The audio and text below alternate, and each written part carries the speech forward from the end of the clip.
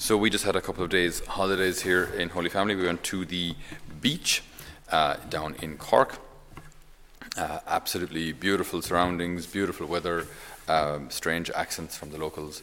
But apart from that, really, really nice, wonderful, wonderful place to be, and a great way to begin to draw to a close our year. And it got me thinking about how people often approach holidays. So often when we think about holidays, it's like, oh, this is the time when I get to relax, okay? But maybe amongst the younger generation, we kind of push things a bit further. This is the time when I get to kind of be a slob.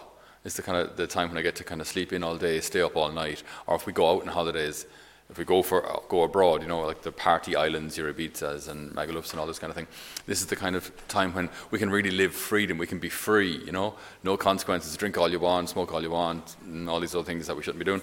All those kind of things, as much as you want, and that's freedom. That's what we should use holidays for, to squeeze as much pleasure out of life, and then you die. But like this is kind of the often the idea when it comes to holidays or to fun or to freedom. Right, that freedom is about doing whatever you want and doing as much of it as you want for as long as you want with no consequences. And anything then that gets in the way of this is the opposite of freedom. So anything that gets in the way of this is the enemy. Right? So freedom in contemporary thought is often considered just the right to do whatever you want. Now, in practice, that sounds great. Yeah. I suppose freedom is. I suppose I should be allowed to do whatever I want, shouldn't I? We're free people, aren't we? We're all mature and adults, so we should be able to do whatever we want, right? The problem is, in reality, if one lives that kind of freedom, right? So I want to be able to do whatever I want, whenever I want. What you actually have is selfishness, is anarchy, is craziness. Is broken families, addiction, regret, shame, all sorts of memories that people have to carry with them then for their lives of people they hurt.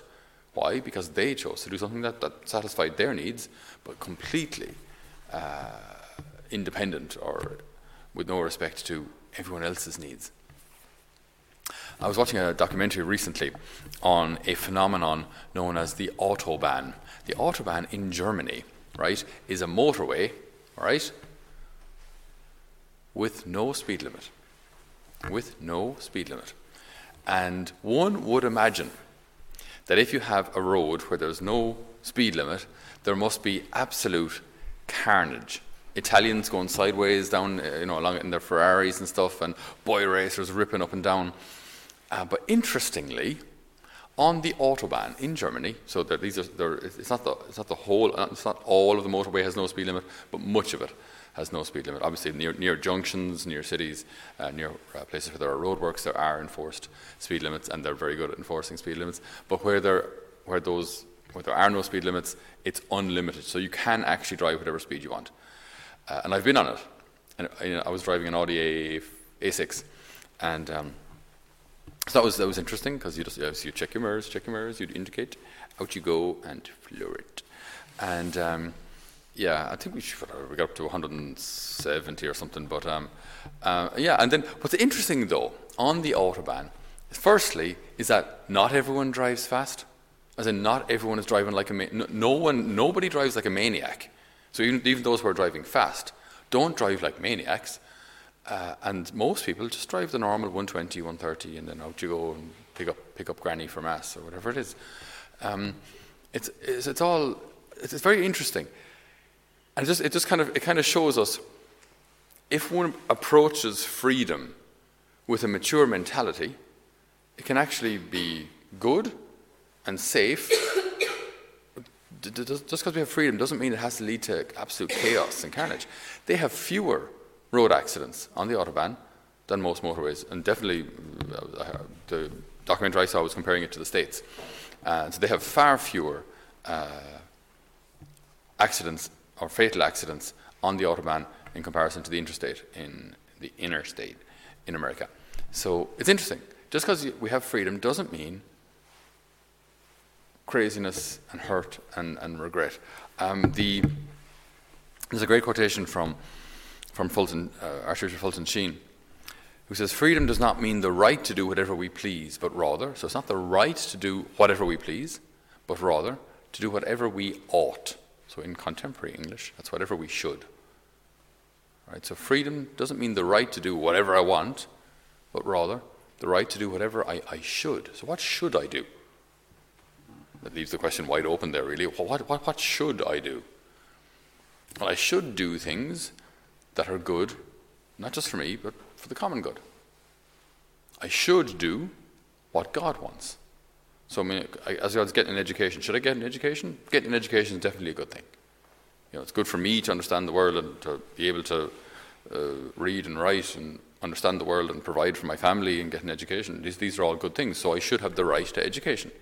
Okay, should I have the right to drive on whatever side of the road I want at whatever speed I want? Well, no, because that's going to endanger other people. So no, you do not have that right. So you should not have that freedom to, today I'll drive on the right-hand side. That's going to end quickly. We shouldn't have absolutely every and any freedom, but we should have the freedom to do the things that are good, to do the things that we should. I should have the freedom to marry who I want. Not necessarily in my case, your case, maybe a little more. My children should have the freedom of movement, freedom to choose their jobs. They have a right to fair pay. Also, employers have the right to expect of their employees that they work hard, they turn up on time. So, freedom isn't just like doing whatever I want, but it should be the ability to do whatever I should. And when we do that, then this freedom becomes a real gift. If freedom is just used for myself, my freedom actually becomes a curse. Because I can use my freedom to hurt people. I can use my freedom to become addicted. I can use my freedom to be entirely selfish, lazy, superficial. Or I can use my freedom to build a beautiful world. I can use my freedom to sacrifice myself for love of others and show them what the faith is about and show them what the kingdom of God looks like when it's lived. I can use my freedom to lift others up, to elevate others higher than myself. I can use my freedom to make a beautiful world. And so we ask the Lord today, and the gift of freedom that he gives us today, that we can use it not just for ourselves, but for those around us, that our freedom might be seen as a great gift and also a great responsibility. Because freedom does not mean the right to do whatever we please, but rather to do whatever we ought. Amen.